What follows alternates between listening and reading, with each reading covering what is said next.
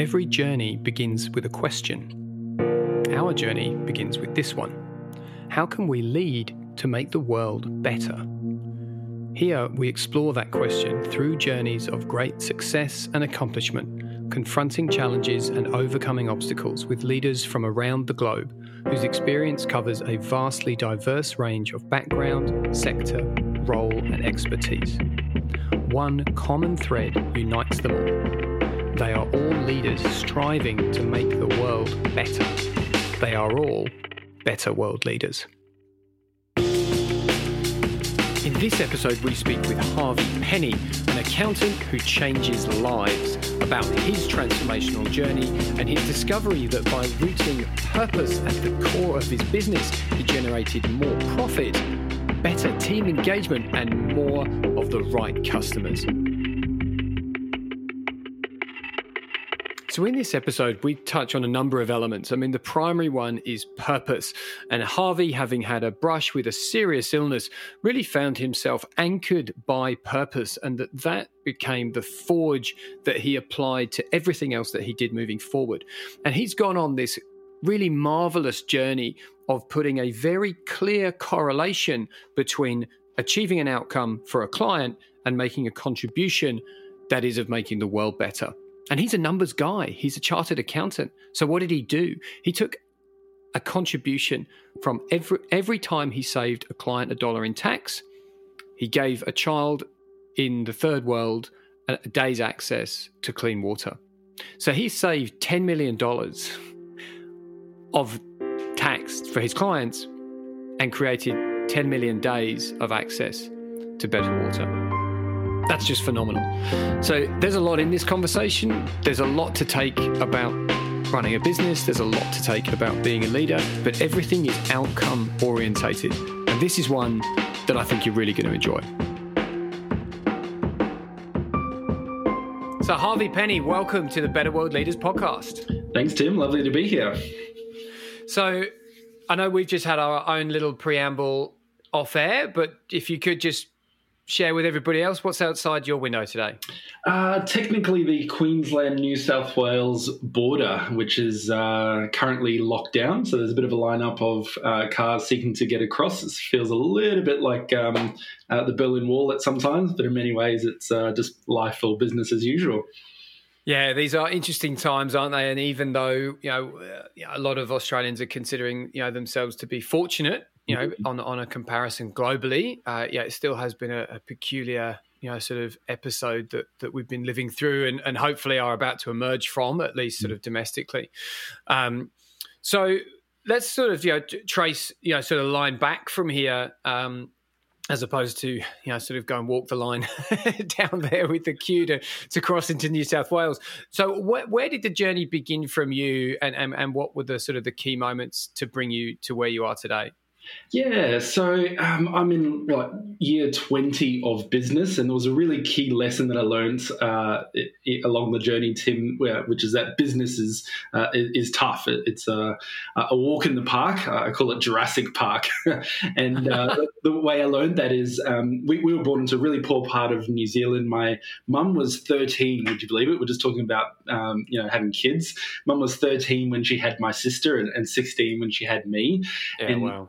We lived in the hood in New Zealand, and arguably we didn't really have much sort of future or opportunity ahead of us. And so Mum and Dad did what most Kiwis who are looking for a brighter future did back in the 80s. They brought us over to Australia, the land of opportunity.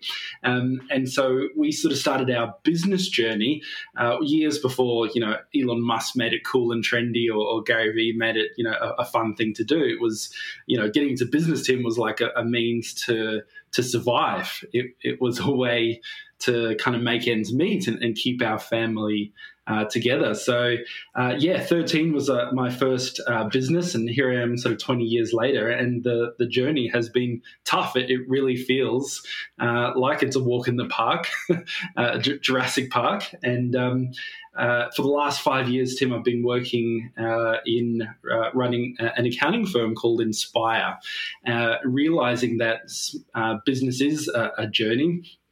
we wanted to help our clients make the smart financial decisions that would help them pull more money, time, and happiness from their business. So that journey led us to being acknowledged as top 100 companies in Australia for a couple of years in a row, Tim. We ended up writing the book, Cashed Up, based on the 7 smart financial decisions that a business owner can make. But most importantly, I think we realized the power that business has to be a force for good. And that was a result of some amazing influences like the Paul Dunns and B1G1s of the world, and some incredible things that the United Nations have laid out for us as business owners. So that brings us almost to this day here where we are now, Tim. Yeah, I mean, that's a fantastic and I'm going to say too quick flyover some of those key moments, and I'm going to sort of drag you back through some of them momentarily. But yeah, I mean, what a great journey, and what a fantastic perspective you have, as a mere 33-year-old, having covered so much ground, having accomplished so much, but also still now having a very keen eye, sort of on what lies ahead. But we're not going there just yet. So I mean, there's a couple of lines, that I've seen you use, in some of your public domain, sort of material, and a couple here that you've provided specifically that. If I may just sort of quote some of the stuff that you prepared sort of in advance, that you got into accounting as you thought accountants must be rich, and you relatively quickly realised that, well, that may be true, but also accountants can change lives. So what I suppose was there a particular trigger that sort of got you to that realisation, or was it a progressive sort of discovery that actually there is a greater purpose to a profession like accounting? Yeah, it's funny when you reflect on your original reason for getting into a career or a job or a business. And yeah, in the context of us always struggling with money as a family, I thought, well, accounting must be the pathway for me, because they spend all their time counting everybody else's money. They must have plenty of it themselves. And that was a bit of a wild thinking, because once I got into accounting and working in a particular accounting firm in Brisbane called Change Accountants, what was really amazing about that experience is I started off as an intern there, Tim, and I was really grateful to my mentor at the time. His name was also Tim Munro, and he had run an amazing business, a really powerful practice where he was serving business owners for many years, but he'd also started consulting to other accountants. And so I got an opportunity to be there at the precipice of seeing firsthand the impact that an accountant can make to a client that's sitting there on the other side of the room. But then once over the 5 or 6 years I worked with Change, we ended up consulting about 600 of the top accounting firms around Australia. And it made me realize that I had this sort of inkling of wanting to change the world, to do some big things in my life, and realizing that the one thing that connected all businesses around Australia and all around the world is they all had an accountant. An accountant had the beautiful opportunity, but I almost think of it a really powerful responsibility, Tim, to help their clients make these smart financial decisions. And unfortunately, I'm not sure what your experience has been with accountants in the past, but largely the accounting industry is perceived as quite reactive. And so if you want something or you need something from your accountant, you tend to have to be the one who's on the front foot to go and ask for it. And that's a real shame, given that the difference between success and failure in business can really be boiled down to the number of smart financial decisions that you're making in your business. And who better than your accountant, your financial advisor, your numbers man or woman, to be able to help you sort of traverse that numbers landscape. So it was through that journey, realizing that accountants really do have the power to change lives, as long as they A, know it, and B, are empowered to go ahead and do that. So that was the journey we went on in our own accounting firm to kind of live true to that statement. Yeah, absolutely. And look, I mean, an accountant, a good accountant, and I've had interesting experiences of all sorts over my years in business, and entrepreneurship with accountants. I actually started, now over 15 years ago as an executive recruiter working with accounting firms, sort of bringing more, sort of up and coming potential partners into their firms. And the best ones were all the ones who would help people look ahead and start with a question around where you want to finish rather than where do you want your tax return to be this year. So I could totally get that. The bit that I'm curious about is that next step, that step into taking that very pivotal influence that an accountant has on business and helping them be, sort of the conductor to making that business's contribution then being about good and doing more good. And again, the background that I'm aware of, you've had some really interesting, sort of call outs or, sort of, I don't know, milestones doesn't seem like the right term, but there's certainly been some provocations, on your road and on your journey to get you to that realization that it's actually about doing good, not just doing better. Yeah. So what have some of those been?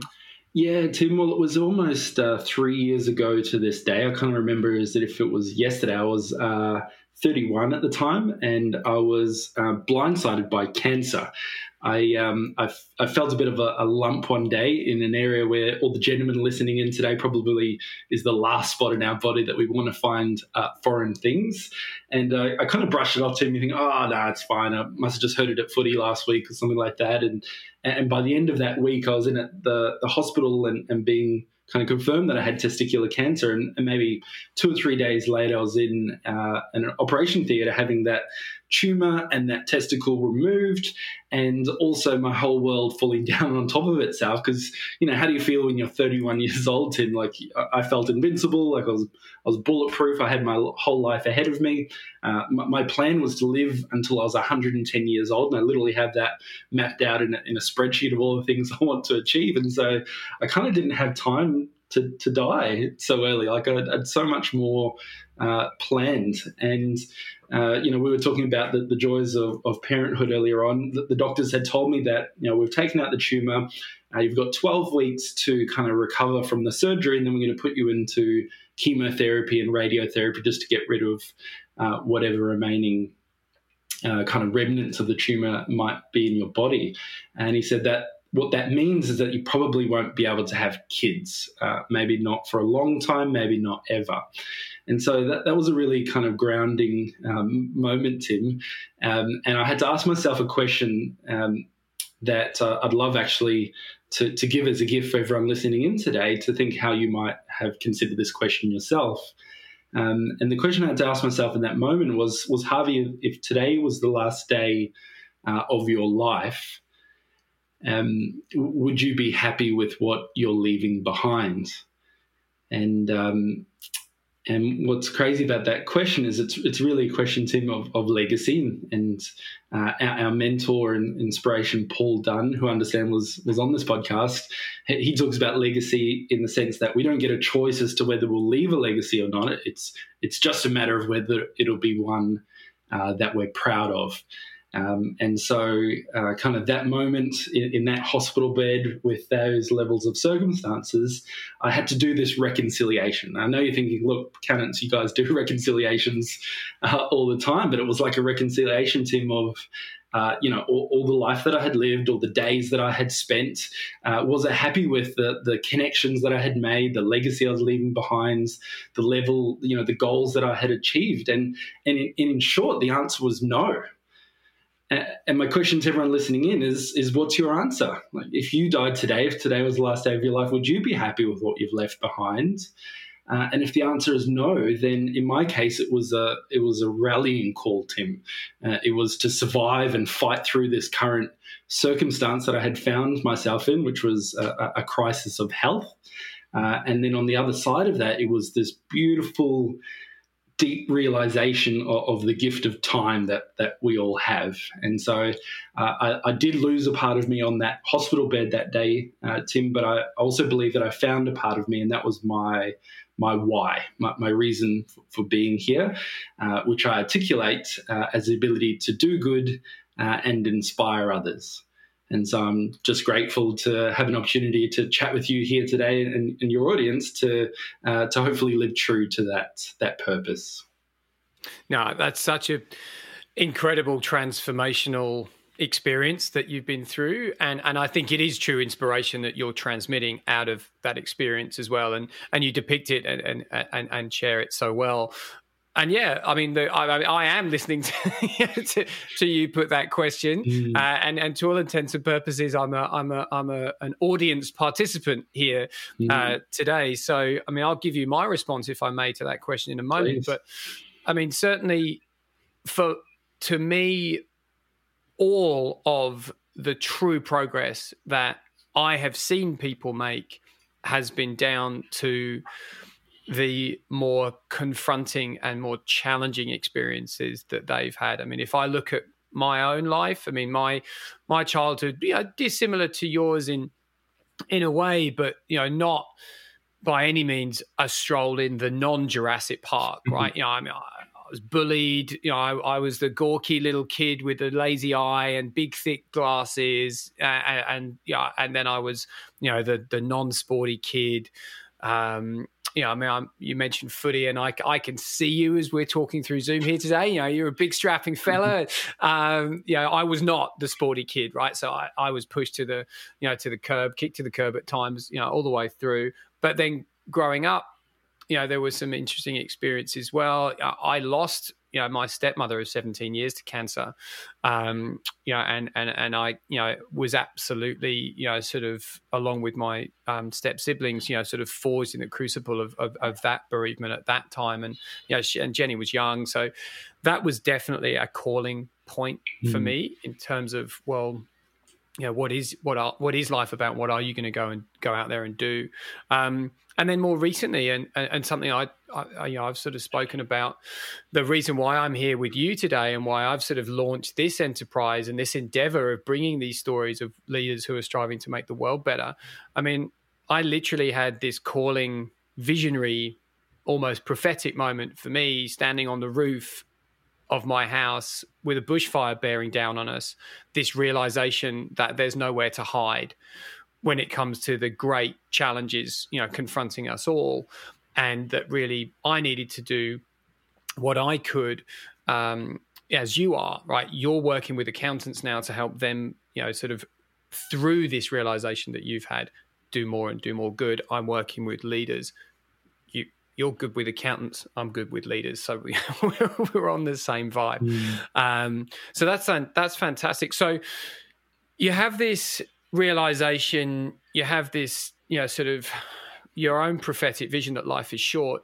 And then you have this interesting combination of letters that you've thrown together. Can you take us through that, sort of depiction of your vision? Yeah, we're joking around about this beforehand. I think, as young Gen Yers, the kind of my life mantra, at least before cancer, was like YOLO.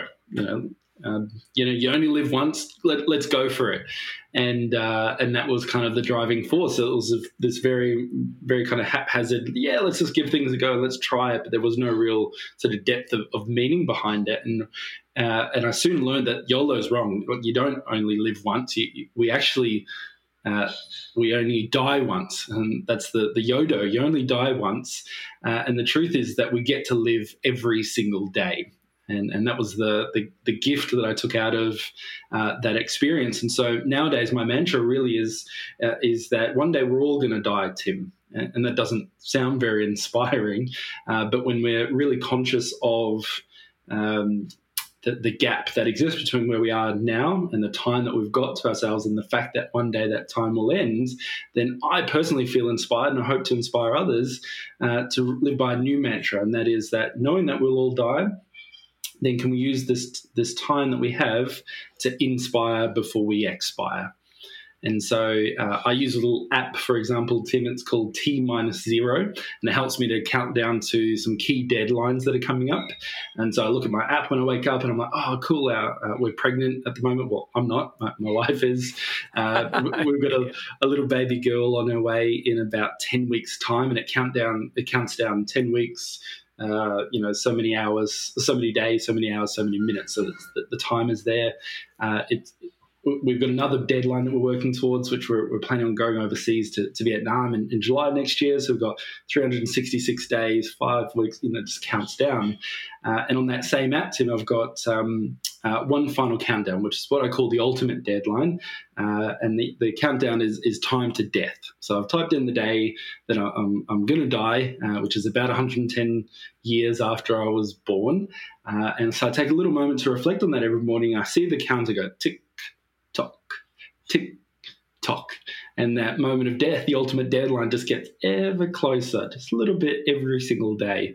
It's that sort of perspective or vision that I have going into a day, saying, man, I cannot waste not a second, not a minute, not an hour of this day, because, Harvey Penny, who was on that hospital bed that day, would have given everything he could have to just have another day, another week, another hour, and here I am with that gift.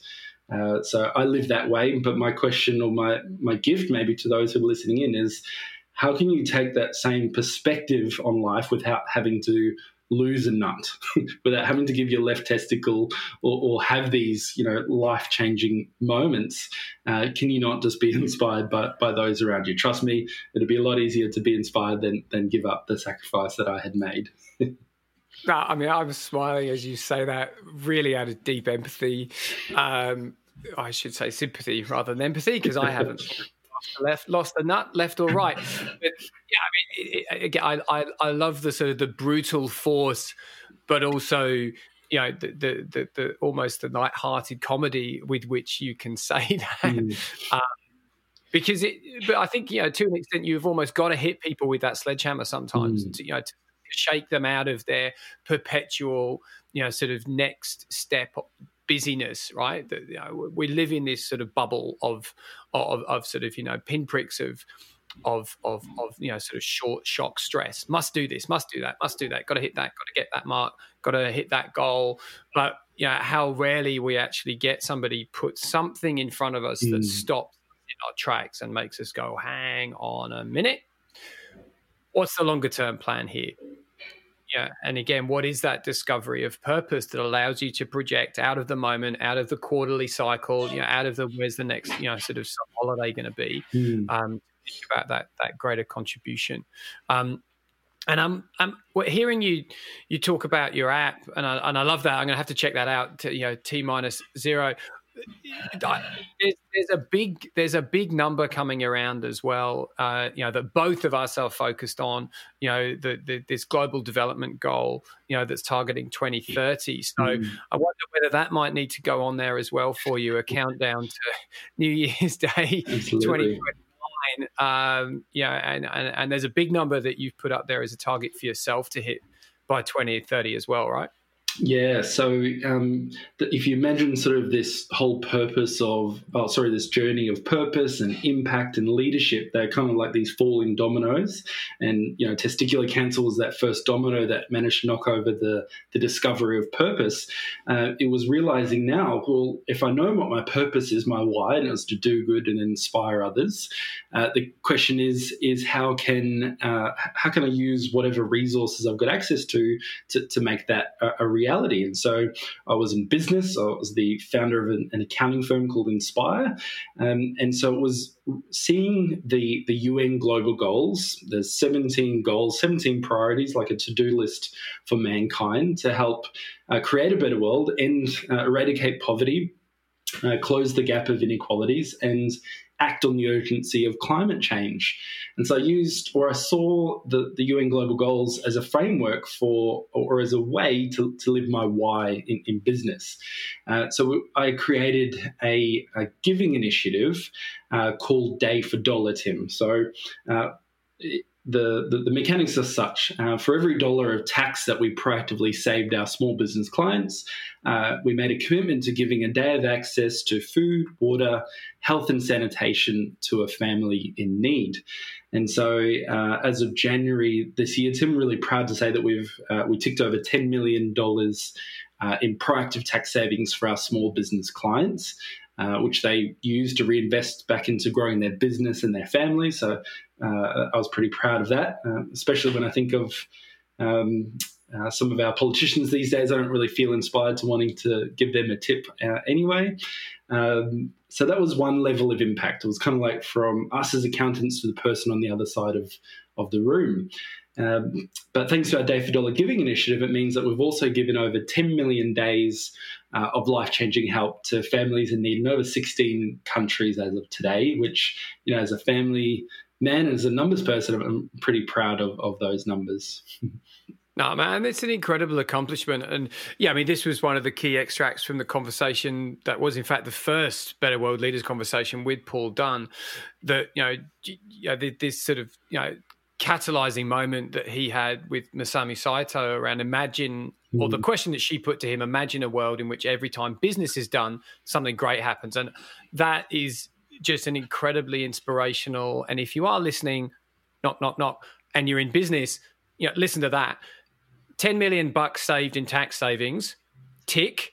That's a phenomenal business accomplishment by itself. For small businesses who are at the beating heart of our economy, who will absolutely reinvest that money. This is not Google not paying any tax anywhere that they do business, apart from possibly Barbados. But that's a conversation for another day. That's money in people's back pocket, and then combine that with this incredible accomplishment of having a meaningful impact on 10 million days, where people that would not have had now have access to water, sanitation, education, et cetera, so, mate, congratulations from me. I won't clap because it'll clip the audio, but, double thumbs up. That is an amazing goal. And now, the inherent coach is coming out in me. You tick that one. What's the next goal? Yeah, so I'd always been inspired to reach, like 10 million was an amazingly large number, and that grows literally week by week. But the big goal, in line with the global development goals, was to give 1 billion days of life-changing help to help end extreme global poverty by 2030. So that's a really big number. And yep. That is a big number for a numbers guy, especially. That's a big number. Even it just kind of hit me dead and saying again, I was like, wow, man, I'm going to get my act together, man. But, sometimes it's these big, hairy, audacious goals, these moonshots that in many ways are impossible. Like I literally don't know how or the mechanics of pulling that off. But I know that when I commit myself to goals that are seemingly impossible up front, that it forces us to go through this process of growth and transformation in which we kind of need to grow into the person that is able to pull these types of goals off that were previously perceived as impossible. So while I don't know the how, I am very much looking forward to that road panning itself out, or that way becoming clearer and clearer. Look, I think for me, it is. I agree with everything that you've just said. It is the phenomenal goals that transform. And it is through even striving for those transformative goals that we transcend, right? And the most important thing you've already done, you've got the why, right? You've got the what, that little how bit, we'll figure that out as we go. But what is the plan? I mean, you've mentioned, the accounting, sort of hands-on running of a very inspirational, pun intended, accounting business is now behind you. So what is, the fork in the road that you're looking at, and what lies ahead for you? Yeah, so some of the mechanics of pulling off the impossible 1 billion days of life-changing help made me realize that I possibly couldn't achieve that within the environment of just running an accounting firm. And so the late end of last year, I began an exit from Inspire and officially retired as of January the 1st, 2020, which is a pretty weird thing to say as a 30-ish year old. But every now and then we've got to make these decisions in our life where when we've got these inklings, we've got these these itches that we want to scratch, that it's worthwhile pursuing these higher goals. So just last week, actually, you mentioned the name Paul Dunn. I'm really grateful to have launched a new initiative with Paul last week called Accountants for Good. And it's a global network of the world's most impactful accounting firms. And our vision is to see accountants working together to create a better world for everyone. And I know that my world in business changed when I not only saw the global goals, but I reoriented our business around impact and doing good. And ironically, when we did more good in the world, we did better as a business in so many layers around our business financials, our performance, our team engagement was off the charts, and our level of, or our ability to bring on clients who are on purpose was just wonderful. And so if we can help other accounting firms around the world really connect into the power of purpose, connect into this opportunity that we have to, there's 12 years to go, mate, until 2030, until this UN global goal there is to end poverty in all its forms. And so there's never been a better time in history, I believe, for us to all come together. In my context as accountants in our industry, to stop seeing each other as competitors, stop playing our cards so close to our chest, and realize that when we come from a place of abundance, there's more than enough clients out there for us to serve. But if we come together with this perspective of collaboration over competition, and we start sharing what works for us and best practice, then it's kind of like that old adage where it's a rising tide that lifts all ships. And I'm hoping that extended out to the sort of sea of humanity, then we as accountants have this amazing opportunity, and the industry has an amazing opportunity to change lives. And so watch the space over the next 12 years as we, smash through that goal of 1 billion days of life-changing help and usher in a world where, things like extreme global poverty are just a distant memory. Like we go, do you remember like back in the day when people struggled to access water? Like I'm going to tell my daughter what those times were like, as if it's a piece of a museum, and I'll be really happy to see those days behind us, Tim. Yeah, 100%. And look, I mean, again, that's the grand aspirational goal. I mean, is this even possible? Don't say yes or no. Just say, we're going to do it. Right. I mean, I love the sort of with no condescension intended, but this naive sort of optimism of just, we can do this. I mean, I remember campaigning against third world debt when I was 18, in high school, right? In 1998, myself and two of my sort of fellow student leaders, the most that we thought we could do then was to raise awareness. We went and led assemblies through our very large public high school. We're very evocative. We made some of the teachers cry, but for a purpose. But that was a petition, that went to the British government and then on to the EU. And I now regard that, as much as at the time it was an accomplishment, but I now regard that as a failure. A failure of the leadership that I was trying to demonstrate at that time, because the goal was just to sign a piece of paper and to get lots of other people to do it. Like, we weren't striving to make a meaningful change. We weren't striving to actually do something because we felt that we couldn't.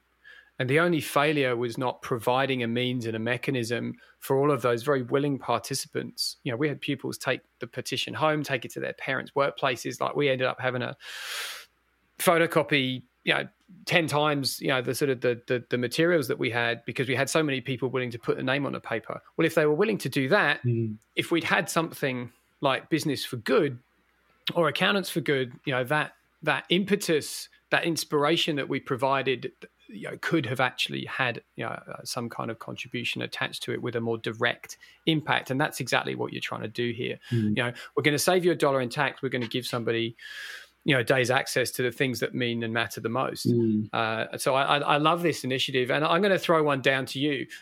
I'm not going to watch this space for 12 years. I'm going to invite. I won't insist, but I'm going to invite you, to come back here in 12 months and tell us what you've done. Tick, tick, tick, tick, tick between now and then. To progress this initiative and take things forward. Would you be prepared to sign up to do that? Yeah, I'm on. Thanks, Coach.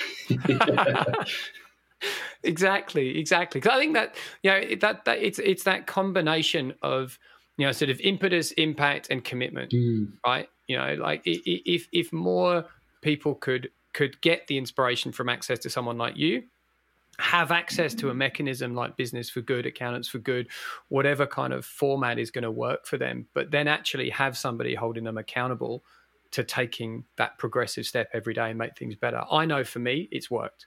I know for the people that I experience that journey with, it works. That's how we make change. One small step every day.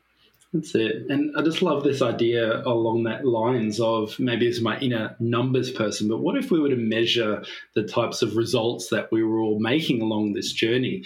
And I know there was this really significant moment, Tim, in our business journey where we decided to change our names. And there's a lesson in here, I think, for everyone, no matter what industry they're in. And at the time, Tim, we were called Inspire CA, which stands for Chartered Accountants, which in small business language stands for boring, like who cares? And it reeked of like commonality, normality, status quo, everything that all other 12,000 accounting firms stood for.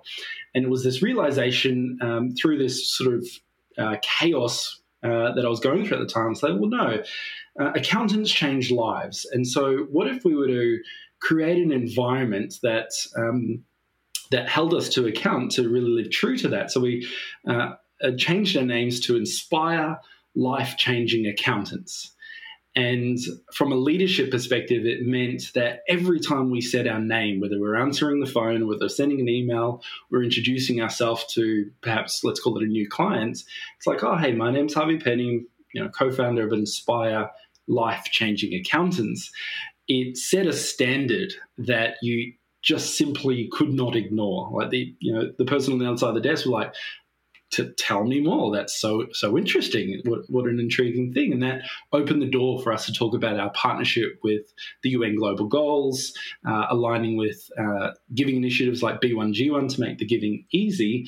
But more importantly, it was like a label on the outside that changed everything on the inside. And what I think is really curious is, what if we would all believe that every business on the planet should be a force for good? And arguably, every industry could be life-changing.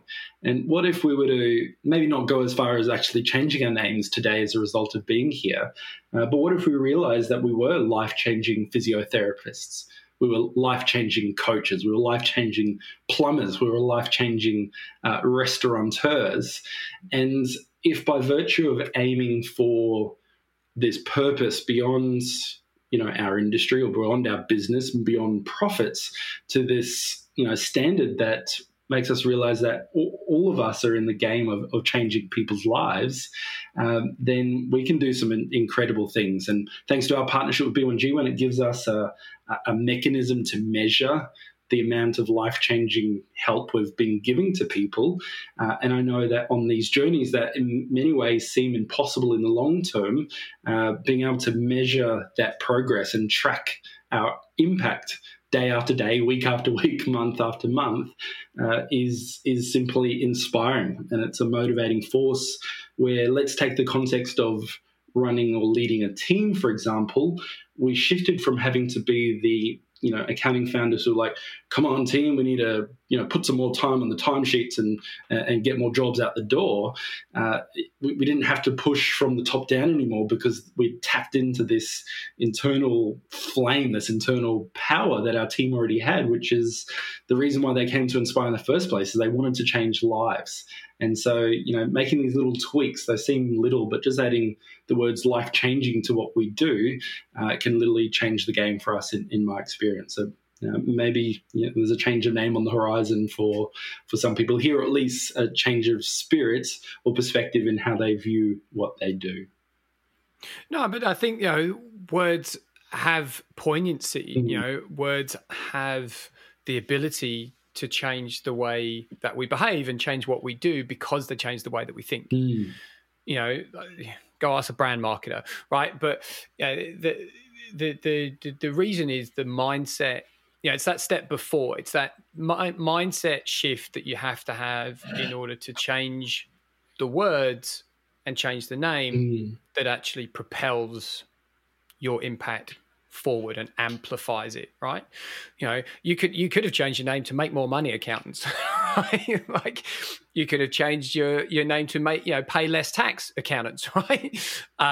You allow your clients to do both those things, but you didn't. You changed it to something else, and you changed it to something which actually, as you sort of said, allowed you to connect with more purposeful clients, and I think that's the key to the words of any name.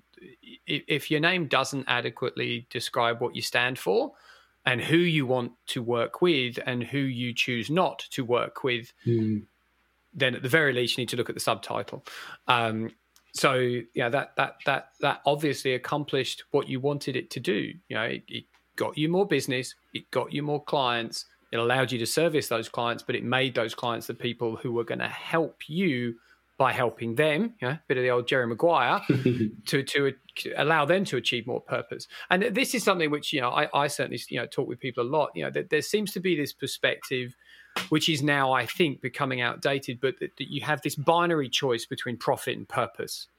And it always used to be, we'd love to, do that, sort of charity thing, or, we'd love to donate, but we have to make profit first.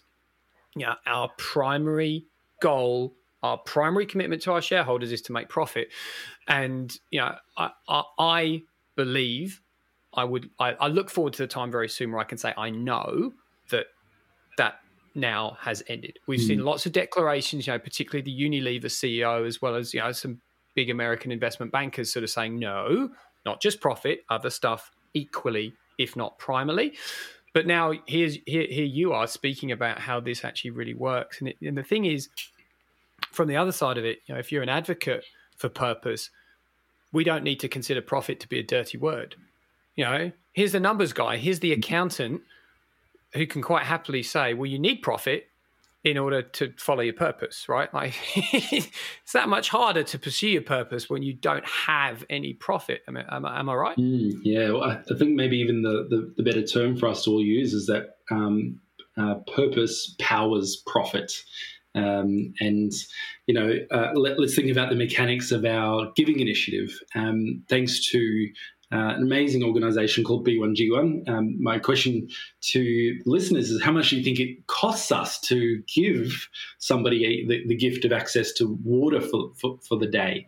And, when I ask that to groups who aren't familiar, they're like, maybe $5, $10, $15, $20. And what's amazing when you realize that we can give that gift of access to water for as little as 1 cent US per day, then regardless of where we are in our business journeys, even despite the fact that business is tough, it's a walk in the park, Jurassic Park, my question is, who here thinks that they could afford literally 1 cent in order to be able to help somebody else in so much more need? And so when we realize the power that we all have in business, we might not be perfect, might not be killing it, might not be driving the Ferraris that we had originally envisaged ourselves driving. But when we take a moment to realize how privileged we are here in the Western worlds, and what beautiful opportunity that we've got to use our business as a force for good to help our family, who we just may not have had the chance to meet yet in developing lands, then what a beautiful, fulfilling way to run our businesses, but also our lives. Yeah, I've just been as I've been listening to you there, I've just been reflecting on this. I mean, two things. This phrase, which I've thrown out at people over the years, that values create value, which I think is a really nice sort of partner to purpose creates profit, because values and purpose they're skipping down the road holding hands together. You don't get very far without each other. But also this great conversation that we had in the last season of Better World Leaders with Victoria Foster, and she had this pivotal moment in her career journey where she was sitting there. She's an American, but she was working in 101 Collins Street in Melbourne, and she was looking through sort of the eyes of someone seeking purpose, and the projection that she had was a conversation with her future daughter. She wasn't even pregnant at the time, about whether or not her daughter would prefer her to stay in a job where they could afford to be in a bigger house and drive a nicer car, and for her to have the extra, sort of sport on the weekend and the whatever, or whether her future daughter would prefer that, mum did basically what was her moving into her purpose and doing something that was a contribution to make things better. And that even at the time, and Victoria now does have, a little girl, Eilin, who's about the same age as your and my youngest children, right? So she's just about to turn 2. The way Victoria articulated it on the episode conversation was that the daughter that she would raise would absolutely say, "No, Mum, you need to do whatever you can do, to go out and become who you are and make things better." And I just think that's legacy defined, right? Like if you can sit or lie wherever you are going to be, in those final moments and sit there with your children and say, "Do you think that what I have done has made your world better?"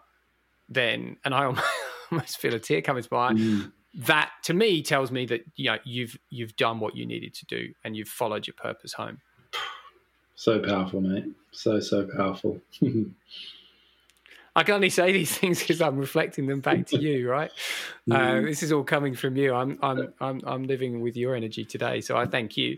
And look, as much as I am insistent that there is another conversation, perhaps that is a good resting point for this one. I certainly hope. In fact, I'm going to go beyond that. I'm going to be presumptuous and say I know that anybody listening to this, is going to have benefited from it, is going to have learned from your experience, and I hope tapped into your energy and is already out there, doing more, to make the world better than they were before. I'll include in the show notes, your social connections, the information, that's out there about all of your initiatives. But is there any one point in particular that you'd like to steer people towards before we sign off? Yeah, so harveypenny.com is kind of like the centralization of all the activities I'm up to. But accountantsforgood.com/rise is my rallying call right now for accountants to realize that this tumultuous time that we all find ourselves in could actually, in one sense be viewed as the end of the world, and many people do, but what if we were to see this as our time to rise? So for those who are listening, tag your accountants in and say, "I just heard this crazy guy is up to this crazy ambition through the power of accountants." So accountantsforgood.com/rise would be the best place for those accountants to live true to that idea that accountants change lives. And if the accountants are listening in today, then we'll see you on the other side. I was going to say, so if you're an accountant listening to this, stop listening now and put that URL in your browser. And if you have an accountant, same. So essentially everybody that's earning a wage and paying taxes should go straight to this URL until the website crashes. Do it now. No, that's awesome. All right, well, man, look, thank you so much. That's been a very transformational journey for me and a very enjoyable conversation. So thank you, and talk to you again. Cheers, Tim, and see you next time.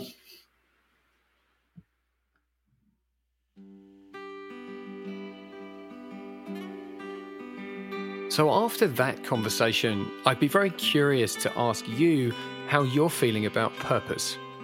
And do you feel that your purpose is powering profit? Is powering a clearly defined outcome, a measurable outcome that you can say, "That's what I got up for this morning," and when you go to bed, that's what I've achieved? I mean, there's so much I love about this conversation. One of the key takeouts for me, and something that I actually immediately went and actioned myself, was downloading that timer app. And I've set it up. I've done the same thing as Harvey now, a bit morbid, I know, but I've done a forward projection to when I think I'm going to time out here. And I've said that is my time to inspire. And I've got that much time to create inspiration. And I have that app on the front screen of my phone, and I look at it not every day, but most days. So that for me was a key takeout, a really good one. And ultimately that all stems down to that comment from Harvey. If today was your last day, would you be happy with what you leave behind? I mean, I talk about legacy, I talk about an obituary exercise with my coaching clients. And it is morbid, it is confronting, but it's very beneficial to get through it and then forward project and look from today at what you want to leave behind, especially if you're somebody who's interested in the world that you'll leave behind for later generations. So again, to coin one of Harvey's phrases, what will you inspire before you expire? I just think that was great. I mean, I'm not going to recount his various accolades and achievements, but just to try and eke out and sort of extract some of the things that really stood out for me. Here's a guy who's really setting himself grand, aspirational goals. And this notion that Harvey put forth about committing ourselves to impossible goals, and that in of itself can be the catalyst for great transformation. Yes, we're going to need help. We're going to need an accountability framework. We're going to need guides and mentors and advisors and coaches to get us there. But if we don't set the impossible goal, well, we're clearly never going to reach it because it won't exist. And then I think the other thing which is crucial for me, and as somebody who runs a small business and works with entrepreneurs and CEOs and corporate executives on a daily basis, this provocation of Harvey's. What if businesses could be forces for good? And a lot of them are. But what if all of them were? A lot of the time, people look to governments, they look to NGOs, they look to large, sort of sizable institutions and say, well, that's the lever that we need to use to apply to make any kind of significant change. Well, what if it was businesses' turn? What if it was brands and organisations that led the charge to be the change that we need to create a better world? Personally, that's what I'm doing. Go have a look at the impact page at 4iLeadership.com. We've adopted this similar position to Harvey. Every time we do something, we give something. And just that small incremental progression, that's us playing our part. And then we spread the word and we champion for B1G1 and other organisations that we donate through and to make this impact. And of course, we're bringing you this message and these learnings about how you too can come on these journeys. So as always, thank you for your time and attention. I hope this has been helpful. There's got to be something in there. That was such an inspiring conversation. And there's a lot to come in the next one with Dr. Adam Fraser. And that really is very topical and is about what we can do and specifically how we can navigate these trying times of COVID. So look forward to that one. I hope you've enjoyed the conversation with Harvey. And thank you all for tuning into Better World Leaders.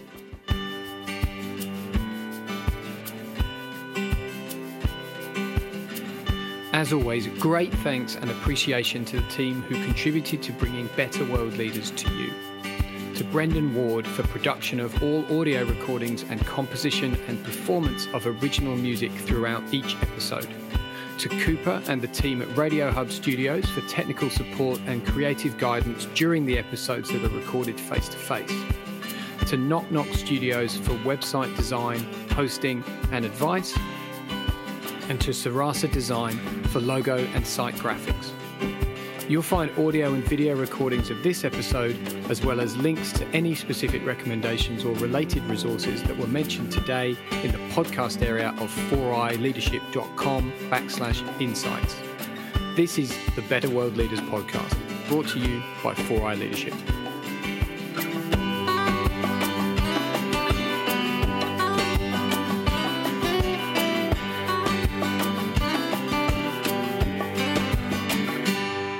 Better leaders, better world.